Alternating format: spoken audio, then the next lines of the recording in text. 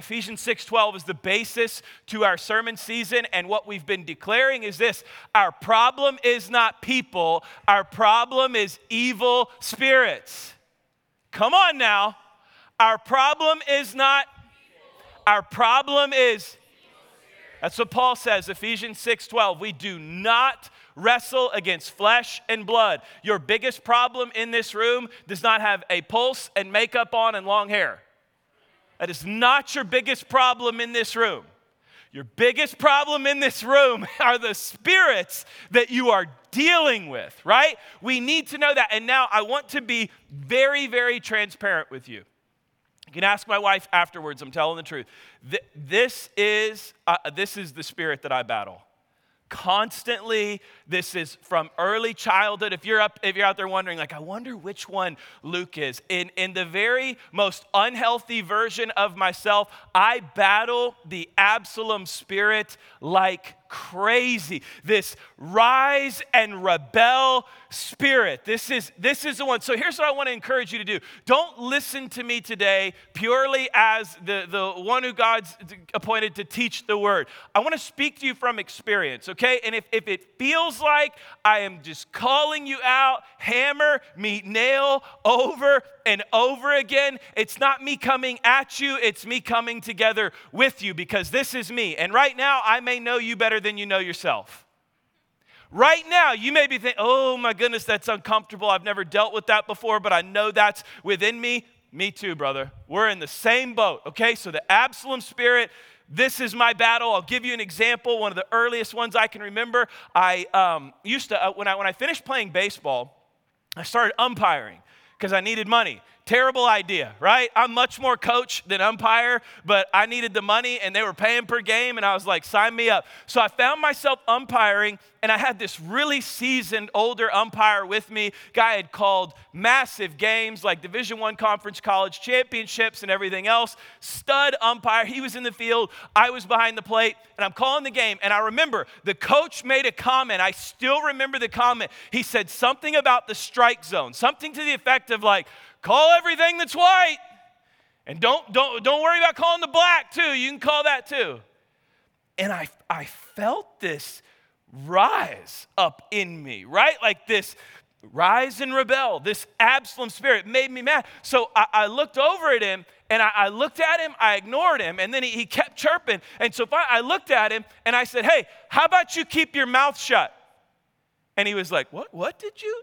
What? And he steps out onto the field. And I said, get off my field. I'm the umpire out here.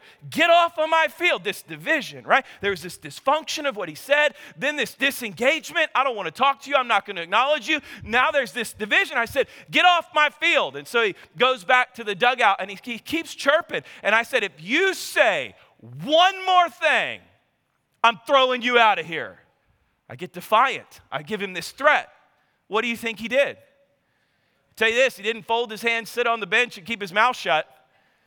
Chirps right back at me, and I said, you are gone. Get out of here. Enjoy the game from the parking lot. And if you don't hurry up, I'll call the police, and they'll take you out of here. Went back behind the plate, gathered myself, got back to calling balls and strikes, right? Game's over, the seasoned umpire comes up to me. He says, hey, can I talk to you? I was like, yeah. And he said, hey, you called a great game. And I was like, yeah, thanks. Appreciate that. He said, that other coach, man, he was a jerk, wasn't he? I said, yeah. And you see what I did to him? Yeah, he was a jerk. And he said, yeah. He said, can I talk to you about that? I said, sure. And he said, hey, you provoked that coach. I was like, what? And he said, and then after you provoked him, you threatened him. I said, what? Really? And he said, then after you threatened him, you threw him out. And he said, and here was the hardest thing with the whole thing, is I could tell there was something about you that liked it. There was something that rose up within you that found this joy. And here's what bothered me the most. He was right. Whether or not you side with the umpire or the coach in the scenario, it was the spirit behind it. That's one of the earliest times I can remember seeing within me this rise and rebel spirit. Oh, you're going to call me out? Then I'm going to call you out. You're going to push me? I'm going to push you. You slap me? I slap you. Kick me? I kick you. I'll just rise and I will rebel. This is the story of the Absalom spirit. He lost everything that he has because of this rise and rebellion that comes from him. He literally destroys his entire life. And here's the crazy thing. Let me give you some context for Absalom. Absalom was David's son. He was David's oldest son, okay? The second thing was Absalom's mom was a queen before David married her and had David. So David's got royal blood on both sides. Mom was a queen, dad was a king. He's the oldest son. He's next in line for the throne. He's the next guy. All he has to do is wait. The problem is this Absalom spirit rose up inside of him, and instead of waiting for it, he tried to force it. Can I tell you something? The only thing worse than you not getting what you want is you forcing what you want when you're not ready for it. The only thing worse than you not getting what you want right now is you forcing what you want when you're not ready for it. This Absalom spirit was not content with what he had. And if you are not content with what you have, you will never be content with what you want. Because contentment is not based on accumulation. Contentment is based on submission. Right? So you have contentment is when I am submitted to what I have and I don't need more. You'll never be content if you think your contentment is based on the next thing that you want. There's no content. And this Absalom spirit thrives and rises in this place of discontentment and frustration. So I'm going to force what I want, and by forcing what I want, I create a rebellion. This is, and hear me, because I don't want us to lose our train of thought. The rebellion is not always rise up, create an army, and take over. Sometimes the rebellion is in your marriage. Oftentimes, the rebellion of the Absalom spirit is in your marriage. Sometimes it is kids towards parents. Sometimes it's towards your employer. Sometimes contextually, it shows up in the most subtle of ways. So here's what I want to do. I want to give you the 5 stages of the Absalom spirit, okay? And then I'll give you some examples of it, and we'll walk through all 5 stages. These are incredibly important. And remember, I'm talking from experience here. Stage 1, dysfunction.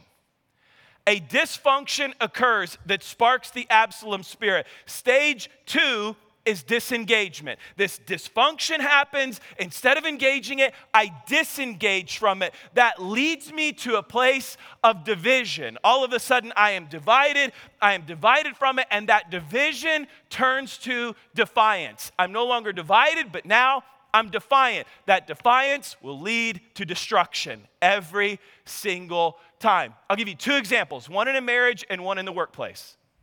Here it is in a marriage. We get in an argument.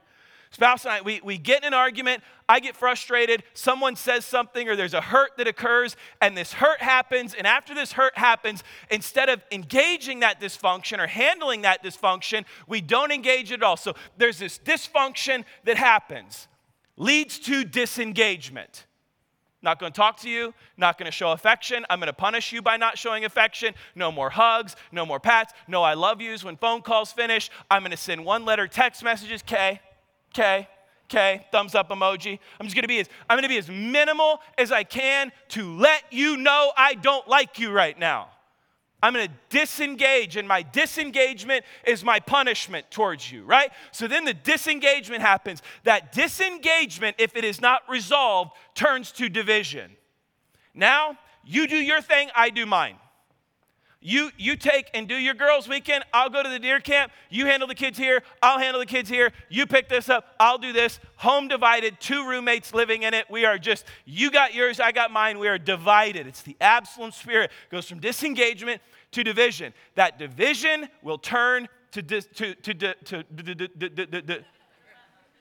defiance. We're no longer divided, but now I defy you. Now I just don't like you. Now I find ways to make comments to hurt you.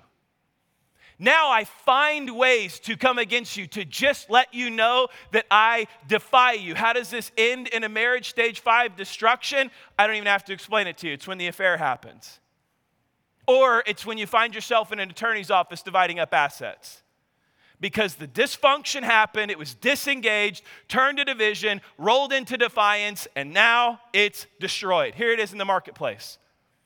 You have an employee who puts in for a promotion and they're really excited, think they're going to get the promotion. You gather the office together, they're all standing next to each other and he thinks it's his. And then all of a sudden you announce the promotion is the guy next to him and he's like, wow, didn't see that coming. And the other guy sinks down and he's hurt, he's upset, he's frustrated. And instead of engaging it, instead of having a conversation, we leave a gap. That gap creates that dysfunction. What do they do next? They disengage. They no longer participate in culture. They don't give feedback in meetings. They don't enjoy coming to work. They don't go to the break room. They're not laughing. They're not hanging out. They are just show up, do my job, leave, disengaged from everything. That disengagement will turn to division. Hey, I don't think we should be doing it that way, but I'm not the boss around here, at least not yet. What do you think if I became the boss? Would you come with me? Would you do it? This division begins to, that division rolls into defiance. This is when the secretary comes in and she says the entire marketing department is left, our 2 best clients have gone with them, and they started a business down the road. It is this defiance. I'll take it now and it will be mine, and it leads to destruction every single time. Why? Because anything birthed out of a rebellion inherits the culture of rebellion. If you've trained them to rebel to go with you, what do you think they're going to do next to you? The moment you frustrate them, whose head's on the chopping block? Yours. You've created the culture. You've created this rebellious, rise up against it, take it if I want it, cut the head off the top and run with it. That is the whole stage of the Absalom Spirit. Okay. Oh man. 5 stages. 25 minutes and we're out of here. Here we go. Stage 1, dysfunction. Let's get into this story. And listen, this story gets extremely intense, so open up your heart and be ready to receive. Number 1, dysfunction. The Absalom spirit always begins with a hurt, whether perceived or actual. Always. It starts with a hurt. That hurt can be real or that hurt can be perceived. No matter what, it starts with a hurt. 2 Samuel 13:1. Now David's son Absalom had a beautiful sister named Tamar. Don't forget that. We have Absalom and we have his beautiful sister Tamar. And Amnon, her half-brother, fell desperately in love with her. So you've got Absalom and Tamar, brother and sister, and you've got Amnon, this half-brother, who has fallen in love with his half-sister. 2 Samuel 13:4. One day Jonadab said to Amnon, "What's the trouble? Why should the son of a king look so dejected morning after morning?" So Amnon told him, "I am in love with Tamar, my brother's sister." Jonadab's advice was, do something about it. If you're in love with her, do something. So he does. He devises this plan to get her to cook for him, and when she comes in to cook for him, he's going to rape her. And I'll read it to you. It is in 2 Samuel 13, starts in verse 10.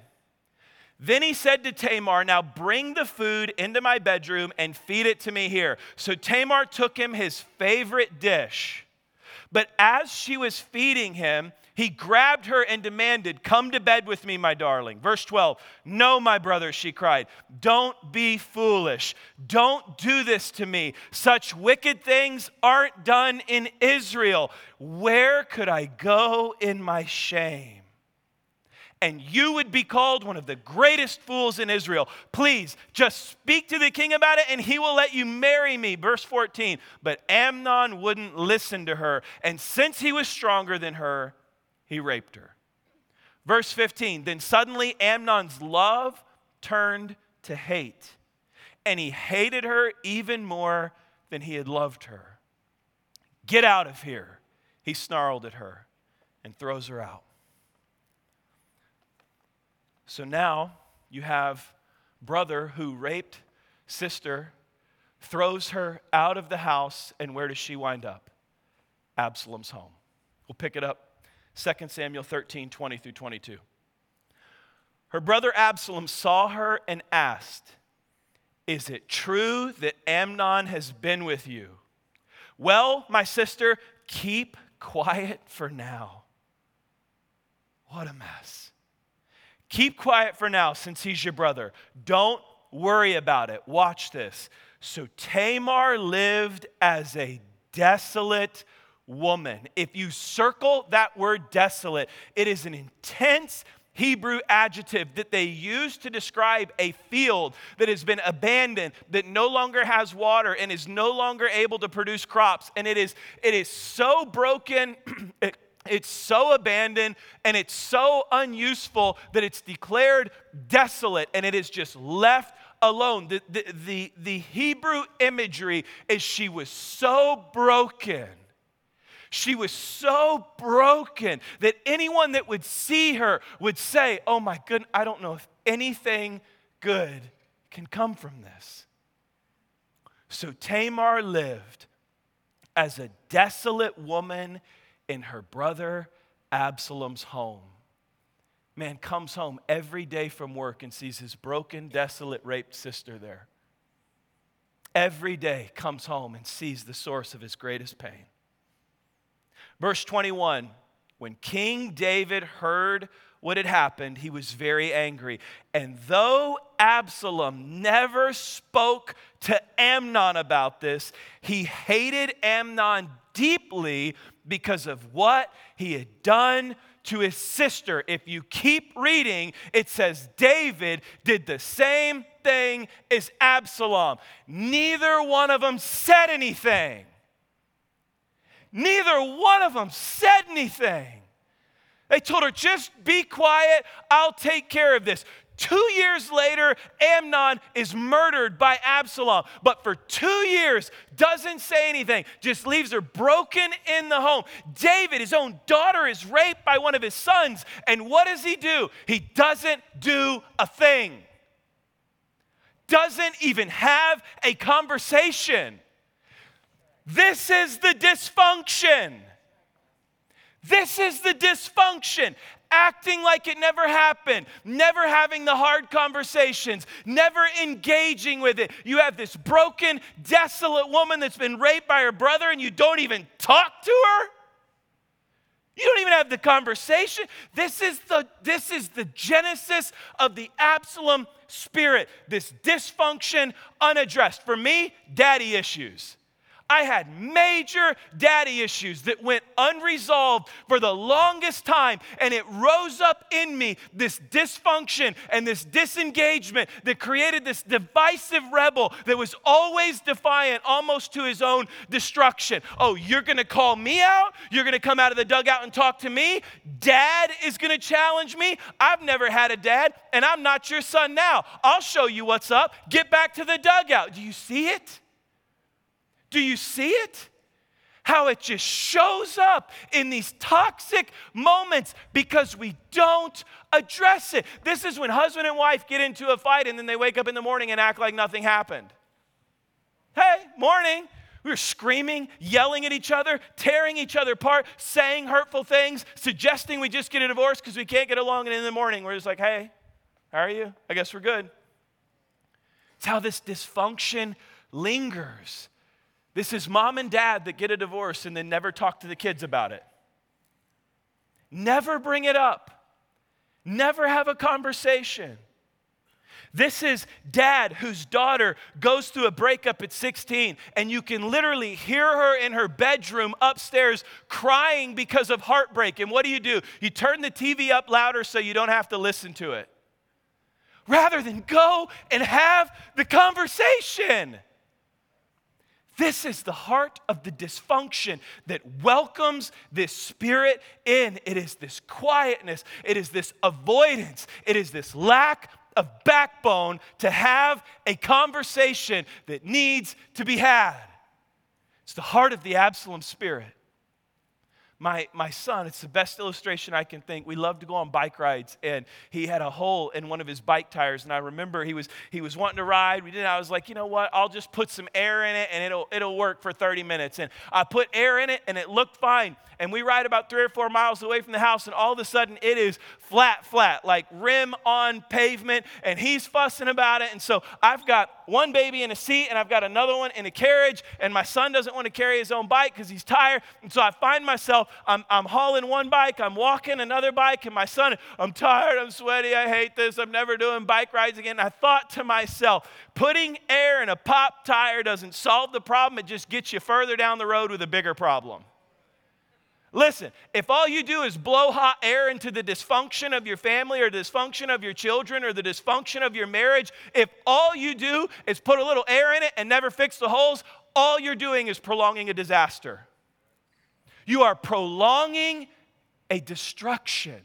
That's how the Absalom spirit works. You'll see it over and over and over. Here's a few notes. Number one, if you see this dysfunction, don't leave things undone. And there's no time frame on this. Took me 20 years to heal from the dysfunction with my father. 20 years to heal and break free from this rebellious dysfunction that was rising up in me. There's no time frame on it. Address them and don't leave them undone. Number two, and I think this is really important for parents who are dealing with a child and you are saying, my child has an Absalom spirit. They have a dysfunction that happened in their life. They are completely disengaged from the family. They are divided and divisive. And anytime I try to connect with them, they defy against me, and I see them on the road to destruction. Here is what I think is super helpful. Remember this. You are not dealing with hate. You are dealing with hurt. And and it may come out like hate. I can't tell you how many times I told my stepdad I hated him. It had nothing to do with him. It was the hurt from my dad and my issues, the dysfunction that I never resolved that was coming out in the form of hate, but it was a hurt. And if you will constantly go back to the hurt, if you will try to heal the hurt, that's your pathway in to an Absalom spirit. You're not dealing with hate, you're dealing with hurt. What happens with this dysfunction? Number two, if you have an Absalom spirit, it goes to disengagement. You completely disconnect. Listen, this is 2 years later. Absalom lures Amnon into a field and kills him. After he murders him, he flees to his grandpa's kingdom on his mother's side because he's scared he's going to get in trouble for murdering his brother. He spends 2 years there. After he spends 2 years, David decides he misses Absalom. So he asks Joab, who's part of his kingdom, to go find Absalom. He finds Absalom, brings him to Israel, yet when Absalom gets to Israel, 2 years go by and David doesn't even talk to him. Do you see the pattern passed down generation to generation to generation? We don't talk about these difficult things. We don't have hard conversations. We act like nothing happened. Hey, come back to Israel. I miss you. But I'm not going to talk to you. I'm going to act like you don't exist, right? Hey, do this to my sister. We don't address it. I just blow up and kill you one day. Here, we'll jump into the story. 2 Samuel 14, 25 through 30. Now, Absalom was praised as the most handsome man in all Israel. He was flawless from head to foot. He cut his hair only once a year, and then only because it was so heavy. Can you imagine the dreads on this guy? When he weighed it out, it came to 5 pounds. You know what's amazing about this? The pinnacle of his beauty becomes the source of his destruction. He's later killed because of his hair. You'll hear it in the story, but here's all I would tell you. If you don't get your beauty under control, it can lead you to destruction. You may be an incredible leader, and you may have a beauty about you that's charismatic, filled with leadership, and you may be leading the heart of a rebellion. If you don't bring it into submission, it can cost you. Verse 27. He had 3 sons and 1 daughter. It just gets me every time. This is Absalom. He has 3 sons and 1. Listen. His daughter's name was Tamar. Think about this. The very source of his deepest pain he tries to heal in one of his greatest moments of becoming a daddy to a daughter. And he names her after his sister, his broken, desolate sister. Just wrap your mind around that. Can you imagine the moment the baby is born and Absalom shows up at home and he's got his sister in there and he looks at her and he says, Tamar, come here. I want you to meet your new niece. And she's, through her broken, fragile, desolate frame, she's lost a ton of weight because of the pain and stress. And she says, okay. And she cracks a little smile and he takes the baby and he says, look. And he says, I want you to meet your niece. This is Tamar. Can you imagine the tears that flow down her face to realize her brother is trying to find a moment of redemption in the birth of his daughter by naming her after his sister? And she was very beautiful, just like her aunt was. Verse 28. Absalom lived in Jerusalem 2 years, but he never got to see the king. David, what are you doing? Then Absalom sent for Joab to ask him to intercede for him, but Joab refused to come. Absalom sent for him a second time, but Joab refused again. So Absalom said to his servants, go and set fire to Joab's barley field, the field next to mine. So they set his field on fire as Absalom had commanded him. This disengagement of the Absalom spirit usually goes like this: silence, silence, silence, stuff, stuff, stuff, explode.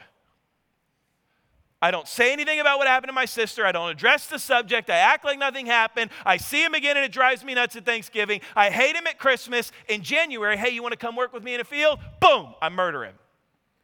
Silence, silence, silence, stuff, stuff, stuff, explode. What does he do? He comes back to Israel.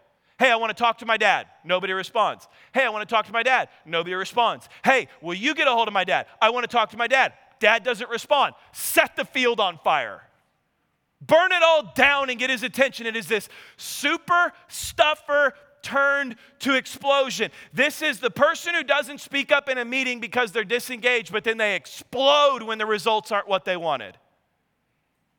This is the spouse who doesn't engage their significant other at all, doesn't have conversation, no affection, one-letter text messages, goes out to their truck, looks in their truck, finds a Taco Bell wrapper, grabs that wrapper, walks in and explodes and says, you leave trash in my truck every time that you drive it, and I tell you not to do it, but all you do is not listen to me, and the dishes are never done, and there's laundry all over the floor. You don't do anything around here. It is stuff, stuff, stuff, stuff, pow, explode over and over and over again. If you are an Absalom spirit, this is your coping mechanism.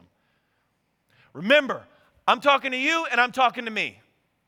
This is what we do. We disengage super stuff and explode over and over and over. Disengage, stuff, stuff, stuff. Disengage, stuff, stuff, stuff, and explode. Disengage, don't talk, erupt. I know this all too well. I used to have a phrase that I would run around saying to myself, he who cares the least is the most in control. I don't care. I don't care about that. Don't care about you. Don't care about this. I am all in. I got all the power because I don't care. What I was really saying is I'm disengaged and I am disintegrating into a division that is going to lead to my destruction if I don't get it under control. This is your red flag. Absalom spirit, this is your red flag. When you find yourself disengaging, when you find yourself pulling away, when you find yourself flipping the switch and turning it off and caring the least and having that no affection, no engagement, I'm going to punish you by disengaging from you. And the more you try to talk to me, the more I'm in control because the more I will push you away until you submit to what I want. This is your red flag. You have to do one of two things. You either have to apologize or forgive. You create the dysfunction, you have to own the dysfunction and apologize. If you are hurt by a dysfunction, you have to forgive it. If you don't, you will stay stuck in the cycle and it will only roll into division. My son, who is a mirror of me, right? He, the other day, a couple Saturdays ago, I told him, you got to clean your room before you do anything around here. Saturday morning, trying to be a good dad, got chores, right? Go up and clean your room. He's like, Dad, I don't want to. I don't care. Go clean your room. And then afterwards, you can do whatever you want. Goes up in his room. 2 minutes later, he comes down. Room's clean. I'm like, no way. There was stuff. There was Legos everywhere, clothes everywhere, toys everywhere, half-eaten pizza sitting around. I mean, it was just everything. I was like, there's no way you did that in 2 minutes. He's like, I promise you. I said, is there anything on your floor? He said, no. I said, is there anything on your nightstands? He said, no. So I'm like, okay, fine. I go up to his room. To his credit, it's completely clean. And then it dawned on me, what did I do when I was a kid to clean my room? I looked over at the closet. I was like, oh, you dealing with an old dog here, you know? You think you got me. Walk over there, and you know, you could tell, he's like, uh-oh. He's like, no, Dad, my room's really clean, right? My dad really, and I opened it up, and it was like a movie. Like this tub, he literally took a tub of Legos, set it on the very top, arched at an angle. Literally, the door opens up, and 9 million Legos just fall out. I'm sitting there looking at it. I looked at him. He looked at me. I said, is this cleaning? Is this cleaning? He said, no. And I said, all this is stuffing garbage in a closet that's going to fall out later. Listen, if all you do is avoid the dysfunction and avoid the disengagement, all you are doing is stuffing all of your problems into a closet that are going to come out later. That is all. You are not cleaning or fixing your problems by stuffing them away and acting like nothing happened and disengage. What you are doing is setting yourself up to enter into a very destructive cycle. The next step in that cycle is division. This is the heartbeat of the Absalom story. I'll be really honest with you. I can connect the first 2 stages. I can understand. Absalom Spirit, you don't get a pass, but you have a great explanation on the first 2 stages. Something terrible happens to you or something hurtful happens to you, and you have this dysfunction that all of a sudden you disengage. You have pulled back, you have disengaged. I get it. Here is where it turns to sin. This is what happens when you don't deal with it. If you don't deal with the dysfunction, you don't engage the disengagement, here is what happens. Stage 3 is division. 2 Samuel 13, 1 through 12. After this, Absalom bought a chariot and horses, and he hired 50 bodyguards to run ahead of him. He got up early every morning and went out to the city gate. When people brought a case to the king for judgment, Absalom would ask where in Israel they were from, and they would tell him their tribe. Then Absalom would say, you've got a really strong case here. It's too bad the king doesn't have anyone to hear it. Verse 4. This is that person in the office that says, man, you got great ideas. It's too bad no one at the top wants to listen to you. You got some really good ideas. Too bad no one in leadership cares about you. I mean, I care about you, but it's too bad nobody else does. Verse 4. I wish I were the judge. Man, if I were the leader. Man, if I were the boss.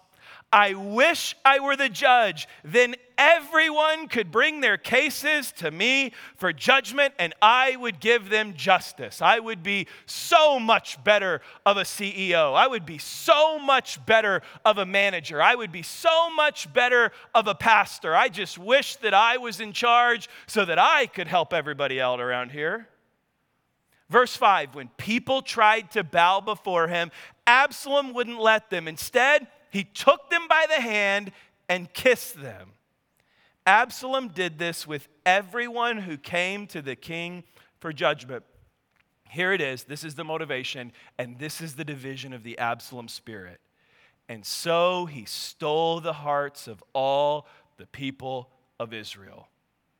After 4 years, Absalom said to the king, let me go to Hebron to offer a sacrifice to the Lord and fulfill a vow I made to him. For while your servant was at Geshur in Aram, I promised the sacrifice to the Lord in Hebron if he would bring me back to Jerusalem. So he's saying, hey, let me run a quick spiritual errand real quick, and I'm going to take a bunch of people with me. Verse 9.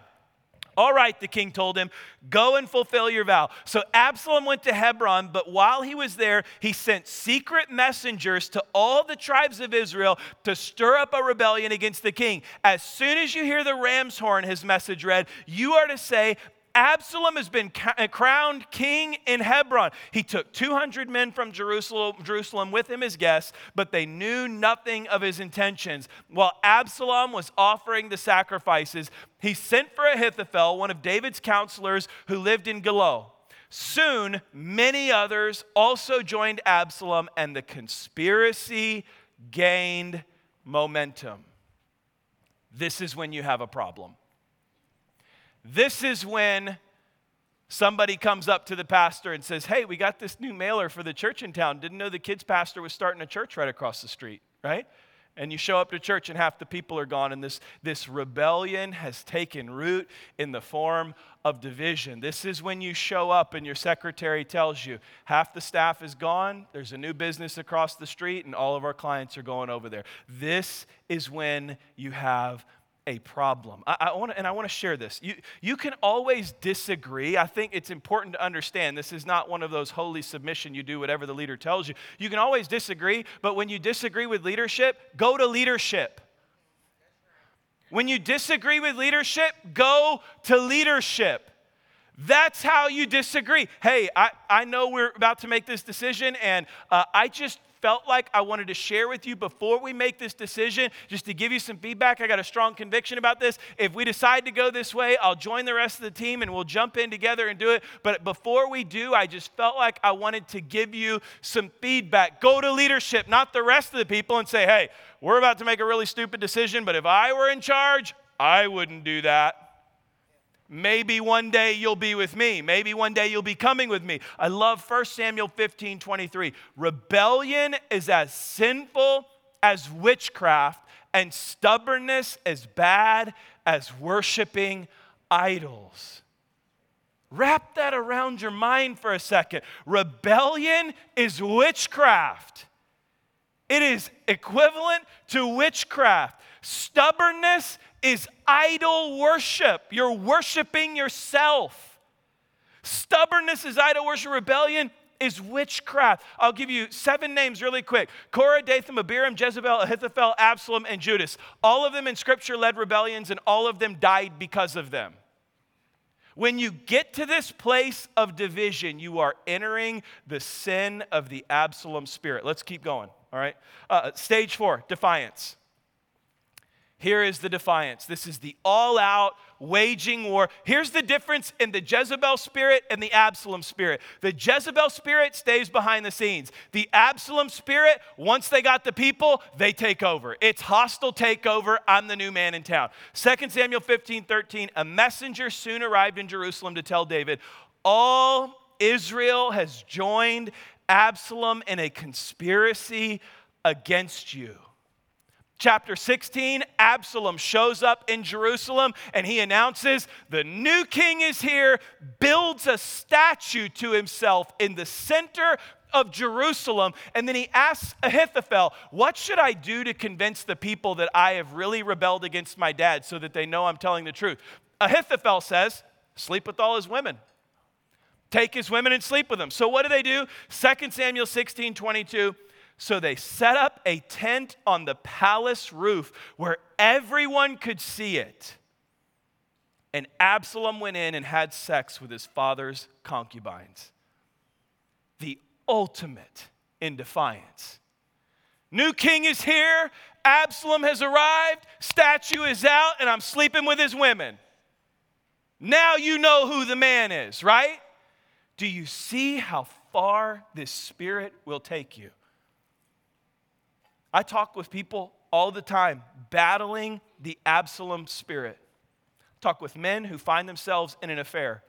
And they say, I never saw myself getting here, but the cycle of dysfunction that led them to completely disengage, that caused a divisive heart, that now rooted them into defiance of, I'm going to go find happiness in the form of another relationship that is just a fantasy anyway, but maybe I'll find it in this defiance over here, one step from destruction because of this spirit.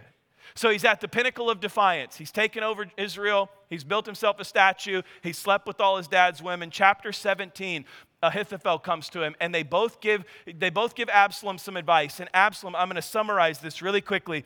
All you need to know is this. One advice was really good advice. The other advice was really bad. God steps in on this advice to lead to the destruction. This is what I want you to see. 2 Samuel 17:14. Then Absalom and all the men of Israel said, Hushai's advice is better than Ahithophel's, for the Lord had determined.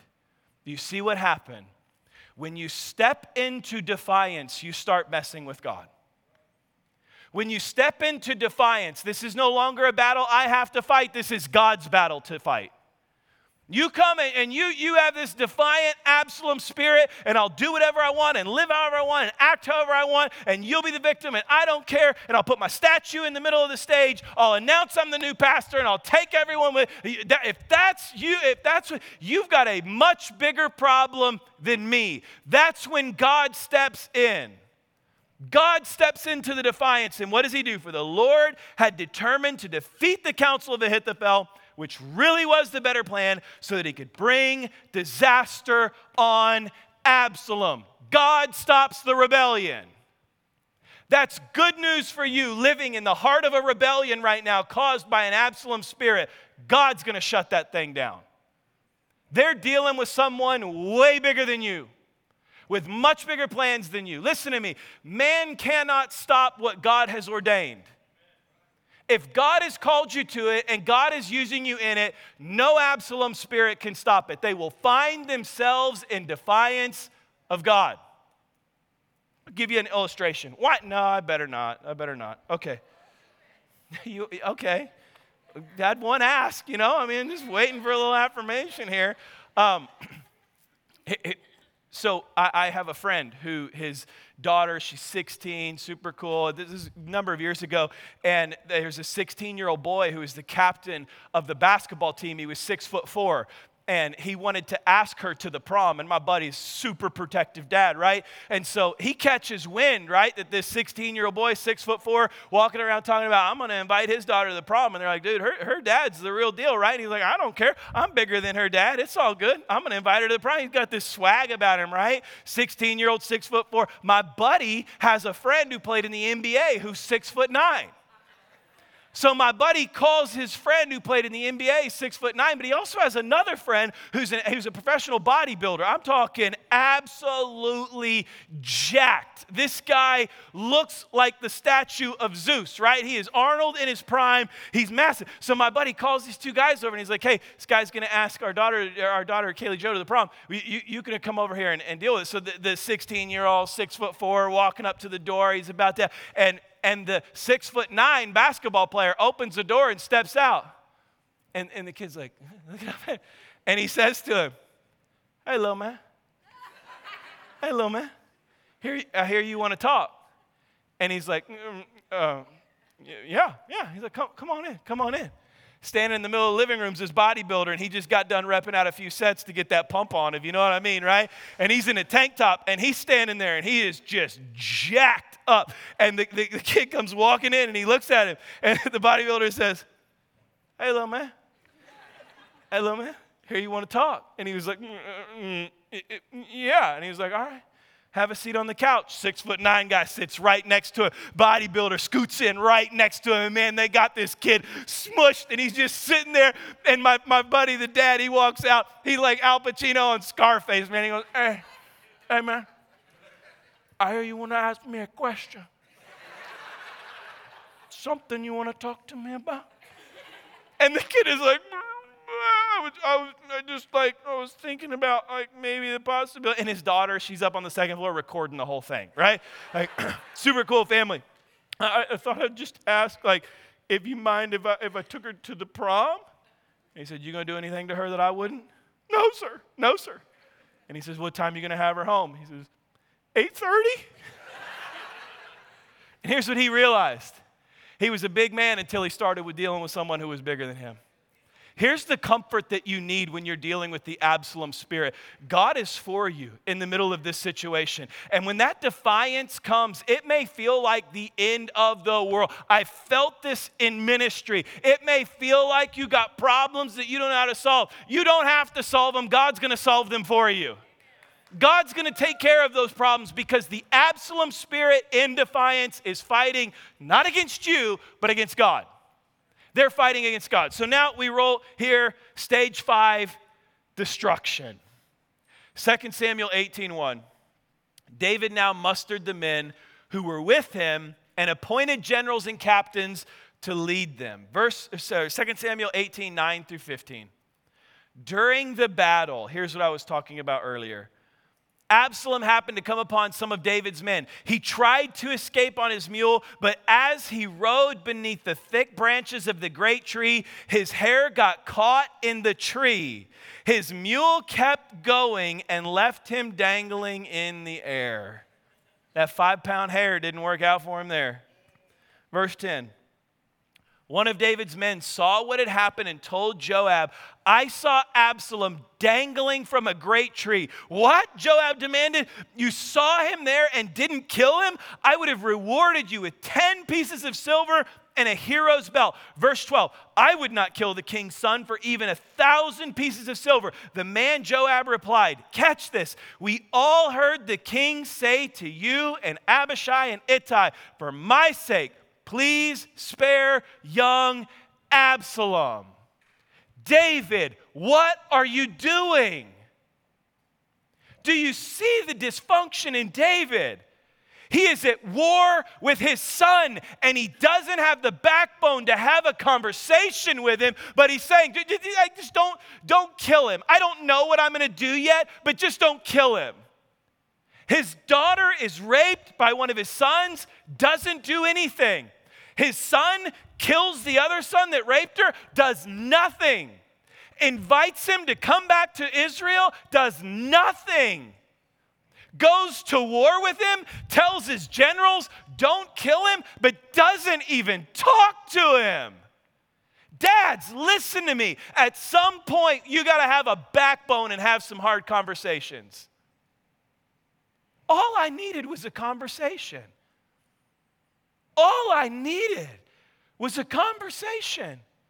I'm a 16-year-old kid with massive dysfunction from an absent father that has left this broken, rebellious heart with nowhere to go, and nobody wanted to talk to me about it. All I needed was a conversation. What if the one thing that would heal the mass dysfunction in your family is you actually having a conversation? Rather than lingering in silence and sweeping things under the rug and acting like nothing happened. Address the divorce, don't hide from it. Address the abuse, don't hide from it. Address the pain, don't hide from it. Address the dysfunction, don't hide from it. That's what you're dealing with. Hurt. And yet David does nothing. Verse 13. And if I had betrayed the king by killing his son, and the king would certainly find out who did it, you yourself would be the first to abandon me. Enough of this nonsense, Joab said, and Joab goes, takes daggers and workers with him, and they kill Absalom as he hangs from the tree. Absalom had a dysfunction that went unregarded. Nobody said anything. It led him to mass disengagement. He ran away, then he came back and never had a conversation about it. Which led him to division. He murdered his brother, and then he started winning the hearts of the people. Once he had the hearts of the people, he didn't know what to do with his division. It leads to defiance. He stamps right into the middle of Jerusalem, builds a statue to himself, sleeps with his dad's women, and says, I'm the new man in town. And it all leads to his destruction. I'll end here. For me, I'll just, again, be very, very transparent with you. This spirit has been such a battle for me my entire life. And I'll tell you, the first 2 years of my marriage was an absolute mess. I was an Absalom spirit. Dysfunction, disengagement, division, on down the list, right? It was just me. And we were so toxic. We were fighting, and all of a sudden, our fights, my disengagement would be, well, why don't we just get a divorce? Oh, okay, fine. Let's just get a divorce. That's the easy go-to for disengagement. It's an easy way out because there's no response to it. There's nothing that you can do. It's okay, fine, let's just get a divorce. That was my coping mechanism of disengagement. Anna would too. We both just had this toxicity. And once you go there, you don't retreat from it. Every disagreement goes to that space. When this Absalom spirit is there, every time you start arguing, the disengagement is, let's just get a divorce. We were dysfunctional. Our marriage was a mess. We wound up in a marriage counselor's office and began talking to him. And I remember him looking at me in particular. And he said, here is one thing that has to happen today. You have got to quit going there with divorce. It can't come out of your mouth. It can't come out of your mind. It can't rest in your heart. You cannot go there. If you're going to heal dysfunction, you can't disengage every time by threatening divorce. You cannot do it. Don't go there. You can't go there, whatever. So that was the first commitment. Don't go there. I was willing to not go there. I think I don't know, she's in nursing moms right now. Cut the camera early. I think it's 13 years. We've been together, 14 years, 13 married or 13, 12 married. Something like that, right? And I can't remember the last time we went there. We got that out. We quit going there 10 years ago. And now the next commitment was, he said, the second thing you have to do is you have to go there. You have to meet your wife emotionally. You have to meet her in her emotions. You have to meet her in the feels of what she's feeling. And she has to be able to meet you, which means you have to open your heart up to it. And you have to be willing to have the conversation. You can't be a David and hide and stay silent and act like nothing happened all the time. You have to go there. You have to be willing to go there. So the first commitment was, don't go there. The second commitment was, you have to go there. And I'll just tell you, we were at dinner Friday night, beautiful place, and we're sitting there face to face, and we're just talking, and we said, what's going well right now? I say, what do we need to work on? What's going well, and what are you excited about? 3 questions we always kind of talk about. I said, what's going well right now? And we looked at each other and said, you know what? I think our marriage is a better place than it's ever been in the 12 years we've been together, right? I think our marriage is in a better place than it's ever been. And I will tell you why. Because we got the Absalom spirit out of it. We decided to quit going there. You say, I don't know, how do you quit going there? I don't know, figure it out. I did. I'm an Absalom spirit to the core. By the power of the Holy Spirit, by prayer, by accountability, by confession. I don't care. Some things don't need a big philosophical reasoning behind it. You just got to do it. How do you quit going there? Quit going there. Fix your words, fix your mouth, fix your thoughts, fix your heart. Quit doing it. The second thing that you need to do is go there. You have got to be willing to go there. If you don't, you can be a David and watch your family implode. If you don't, you can be an Absalom and implode your own life. You've got to be willing to go there.